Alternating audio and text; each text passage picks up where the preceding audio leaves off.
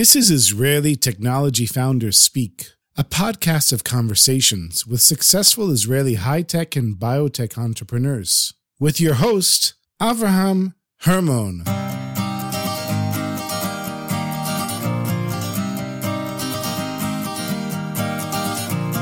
Karen Leshem is the CEO of Okan Healthcare, an Israeli biotech startup that innovates, manufactures, and commercializes cutting-edge women's health products, such as their intrauterine ball, which can carry multiple drugs to the uterus to treat a variety of conditions. Karen brings over 20 years of experience in the medical device and pharmaceutical industries, specializing in the management of innovative startups, strategy, commercialization, and financing. She was recently dubbed one of the 3 women shaping the future of women's health by Forbes magazine.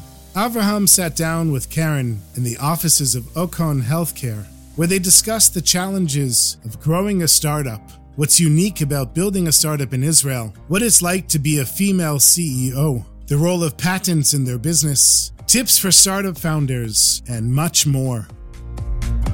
This podcast is a creation of J.M.B. Davis Ben David, an intellectual property law firm serving clients around the world. You have great innovations. We keep them safe. It's not enough to just have a great startup idea or innovation. If you don't legally protect your innovations, products, and brand, anyone can claim them as their own. We keep your great innovations secure. Learn more by going to jmbdavis.com. That's jmbdavis.com. Karen, thank you for inviting me to your office and letting me interview you this morning. And I'm excited to hear about Okan Healthcare. What problem does Okan Healthcare solve? So first of all, good morning, Avram, and thank you for coming here and for your interest to learn more about Okan. What problem do we solve? So I think the whole world is going into more of a personalized type healthcare and treatment. And Okan chose to look at women's health specifically through the uterus. And we design a stent that knows to fit itself to the uterine size, contraction, and the fact that it's a cavity. And on this stent, we deliver drugs to treat multiple conditions in women's health. So there are a lot of companies out there that are making intrauterine devices, right? So what makes your company unique? So I think that intrauterine devices haven't had a facelift in tens and tens of years. Mm-hmm. I think the last one to have or brought innovation was really the hormonal version of a T-shaped IUD. It's amazing to realize that through a few years ago, everybody thought the uterus was flat. It's not. It's a cavity. And in a cavity, if you place a 2-dimensional plastic large IUD, you get tons of drawbacks. It's painful. It hurts. It malposition. It breaks.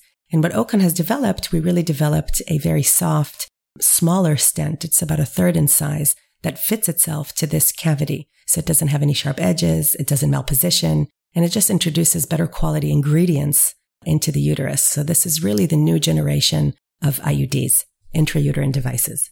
So do you want to tell us, Karen, how this IUD works and how it's different?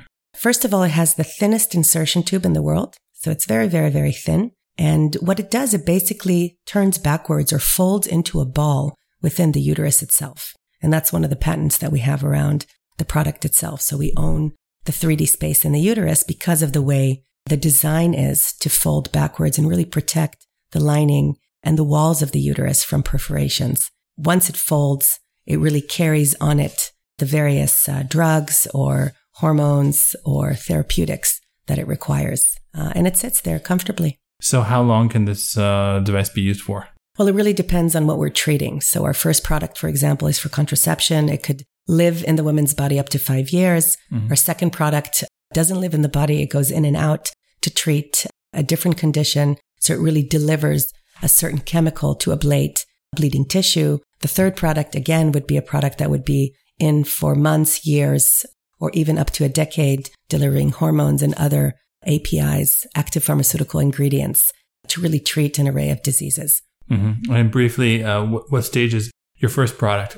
How advanced is that? Where are you with that product? So we actually have a whole platform of products. Our first one is already commercial in countries outside the US, Europe, Israel, South America, South Africa. We're very soon going to be launching in Canada, also Mexico and Central America. Wow. So we really signed exciting agreements also in China and Japan. So we're really kind of, making the footprint bigger. This is our first product. Our second product is in phase 2B clinical studies. So it's pretty advanced. We have one more study to go after this study, which will be our pivotal study for FDA approval. And last but not least, we have a working prototype on our third product, which is the hormonal delivery for the various treatments of endometriosis, contraception, of course, abnormal uterine bleeding. And then we can also load active ingredients for fibroids and menopause. So exciting. We have a whole platform of products. So briefly, how is the market relating to your product that's been launched? I think there were some mistakes done in the initial launch of the product. I think companies really need to understand what the product that they own can do.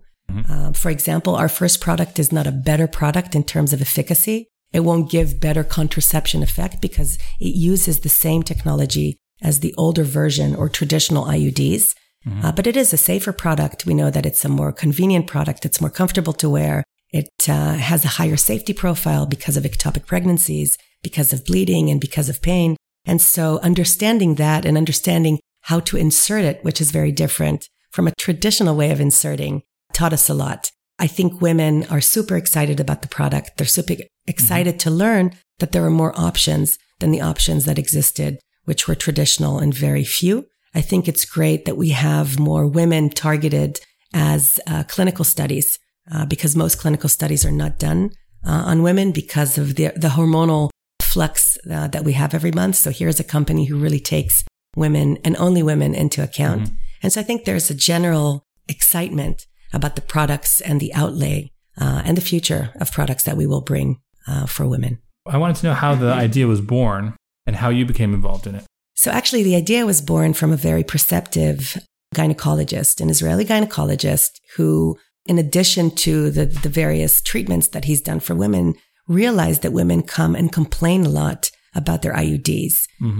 And in the earlier days, there was only the one-dimensional or two-dimensional, ultrasound. You couldn't really see a malposition. Perforations were very hard to detect. But slowly he came to the realization that these IUDs are too big for the average cavity. And he realized that a ball shape would be a much better fitting way to deliver drugs and contraception into the uterus. And so he started working on how to address this issue because the cervix, the way to the uterus, is very, very narrow. So how do you get a ball up into the uterus through a very narrow cervix? And that's how he designed and chose nitinol as a stent and chose the balls of the copper and invented this fantastic innovation, which, by the way, I'm using as well and can tell you I enjoy very much. This gynecologist, his name is Dr. Ilan Baram. So he was the founder of the company. I got involved about 2.5 years ago. So the company was already 8 years old. And I was brought in to try to assess and help how to create a bigger footprint of sales across the world. And so that's how I started my journey with Ocon. So that's interesting. So nitinol is the substance that it's made out of.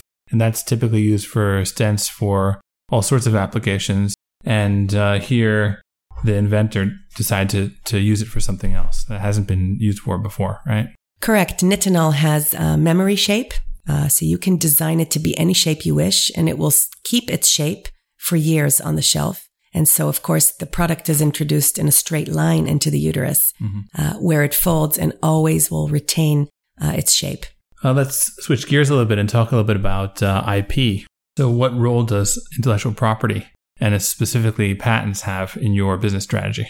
So this is a super interesting question because I think this is the number one driver to make the decision to keep this company funded and alive and to really push forward to change the management and to do the full restart up that we've done. The patents in Ocon are so strong and they really demonstrate how with some thought, very early on thought, you can really manage to grab a footprint in the area that you want to cater to. So for example, Ocon has 3 families of patents.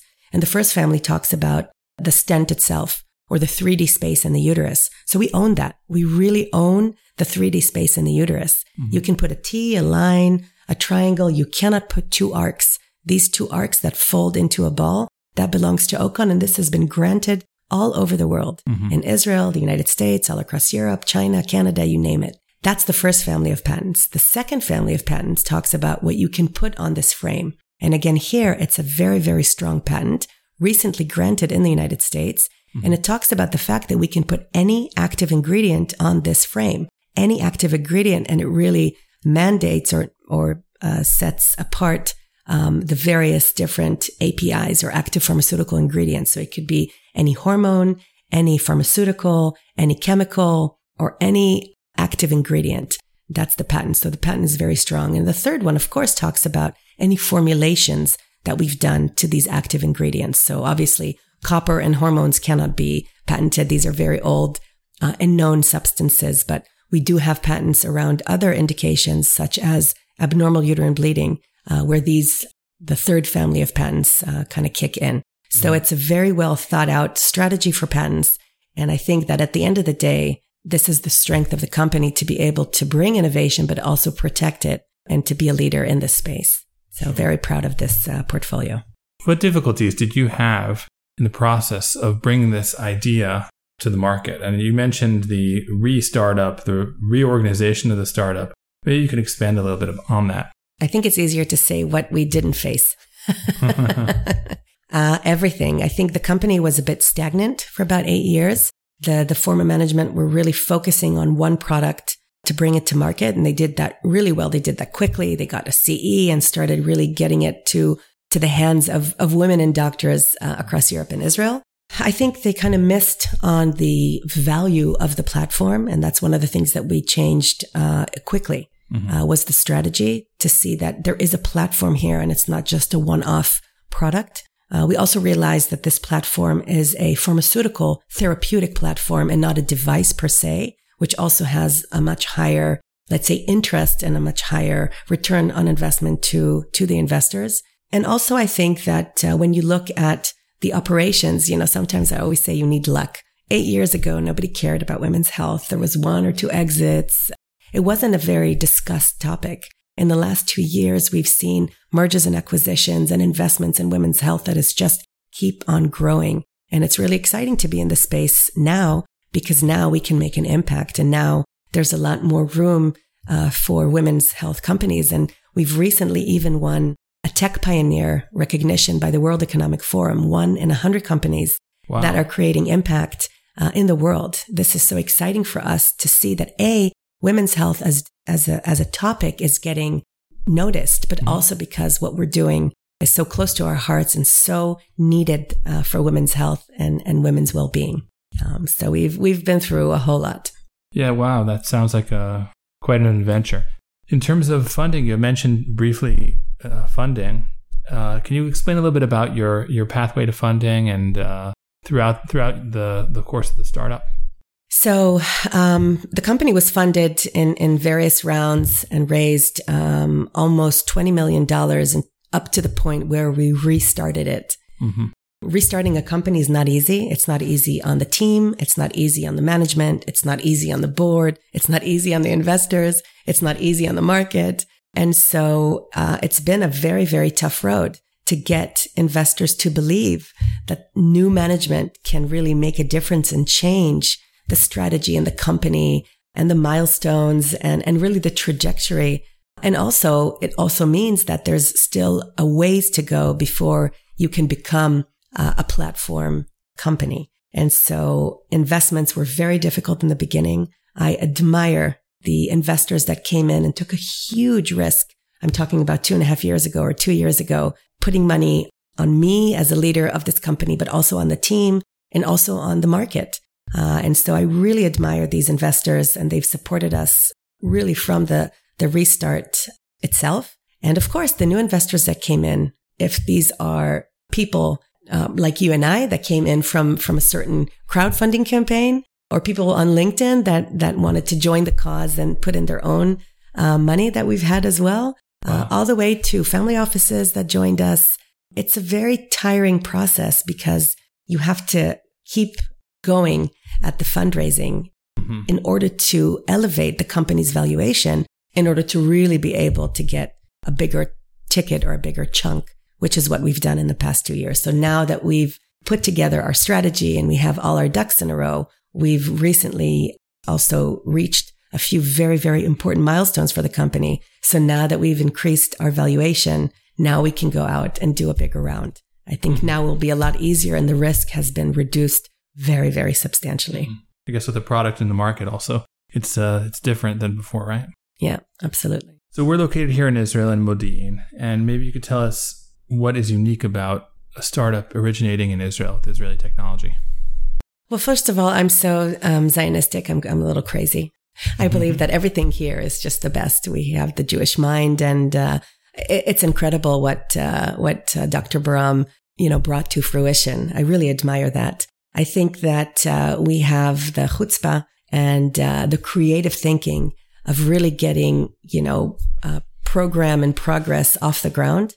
I think we do need help with a support system around us on how to reach countries like the US, like China, like Europe, help with strategy. We need a strong board, and we need strong mentors around us to really help us understand where, the best fight is to fight. And I can tell you that I'm involved in 8400 that are doing exactly that. I myself, surround myself with a lot of people that are considered industry experts.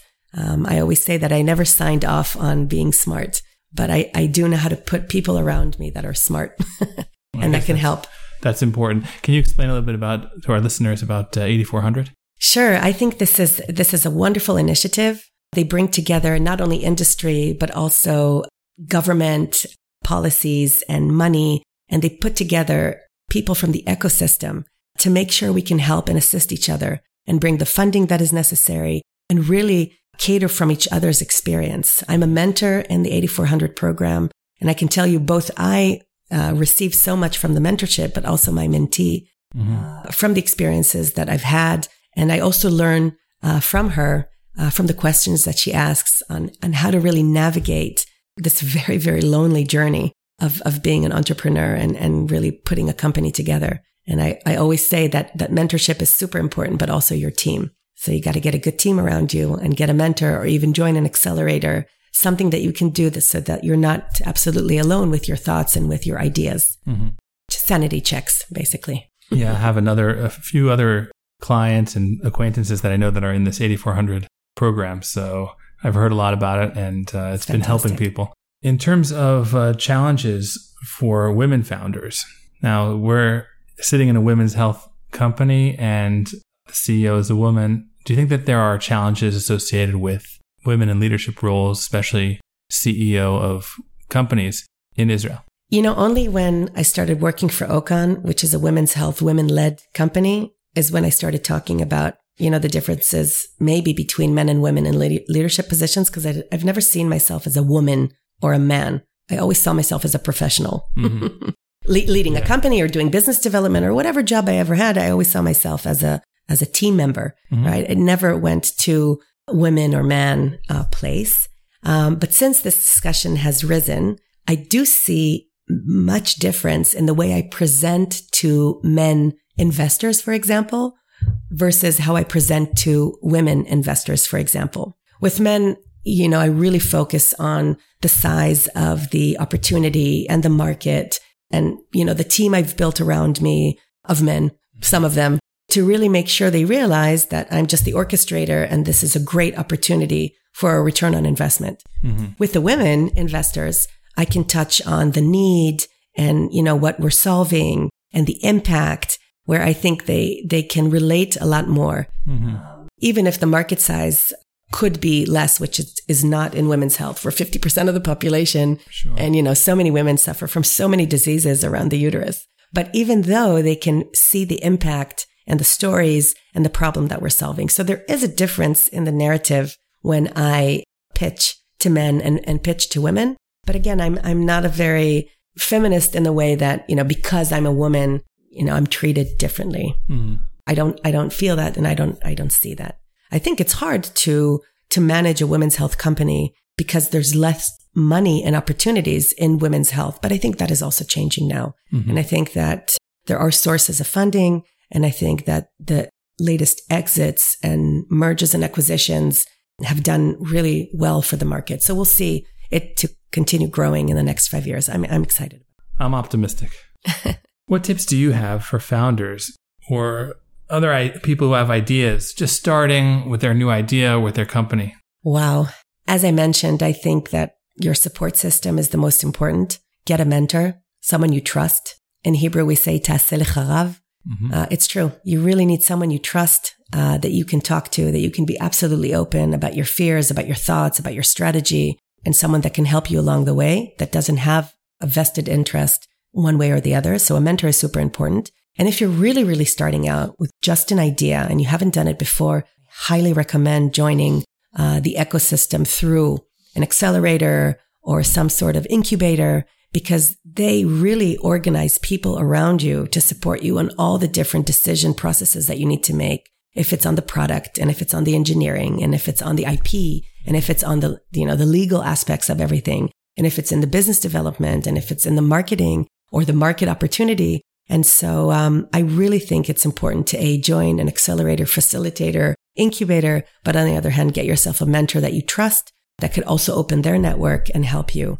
Those are my two, biggest recommendations for starting founders. It's a very lonely journey when you start out something and you're unsure and you don't know, and there's so many questions. I really recommend that. Okay, that sounds good. And it sounds like you're also taking that role as a mentor seriously and mentoring other startup founders. And by the way, I have a mentor too. I have two of them, right? So it never stops. You never stop learning. You never stop growing. And there's always someone that can teach you something. So I'm blessed with two mentors that I find to be extremely, extremely important in my journey. So we discussed your products, that you have a product on market and you have two products in various stages of development. But where do you see your company down the road in a few years? Well, again, being a crazy Zionist, I want to build the biggest women's health company. I want to make sure that we treat all the conditions we can possibly can. From the uterus. These are huge, multi-billion-dollar markets. And the need is really necessary for these different diseases. But I also want to build the biggest AI in women's health. We wear these devices in our bodies anyway. Why not put a chip on these devices and learn? I want to learn everything we can on the microbiome in the uterus, on fertility. I want to learn everything we can learn about vitamins and minerals and even diabetes. There's so much life and prolific and stem cells and blood in the uterus where we can learn so much. So that's really my dream, is to really build something big around women's health. Hopefully in the future, Ocon will be in a position to add external innovation, not only for uterine delivery, but also vaginal delivery. So these are things that I'm now looking at growing once we stabilize our platform and really bring some of this innovation to the US markets as well. Wow. So this sounds like a different path than a lot of the startups that I speak to that are talking about being acquired by other companies or selling. And here you have a vision, long-term vision for the future. And that's good to hear. Well, we're going to need help. Startups in Israel are not necessarily big commercial organizations. We're not, you have the big organizations that this is what they do. They know how to take products and commercialize them. So we'll definitely need help along the way. If it comes to be a merger acquisition, if it comes as an IPO, we do need finances to help us support expansion. But I think the core of the knowledge and the enthusiasm that we have here as a team is unparalleled, really unparalleled. Thank you very much for taking the time. For me, it's been a pleasure learning about your company and hearing from you about your experience. And I hope that our listeners enjoyed as well. Thank you very much, Avraham. The pleasure was all mine.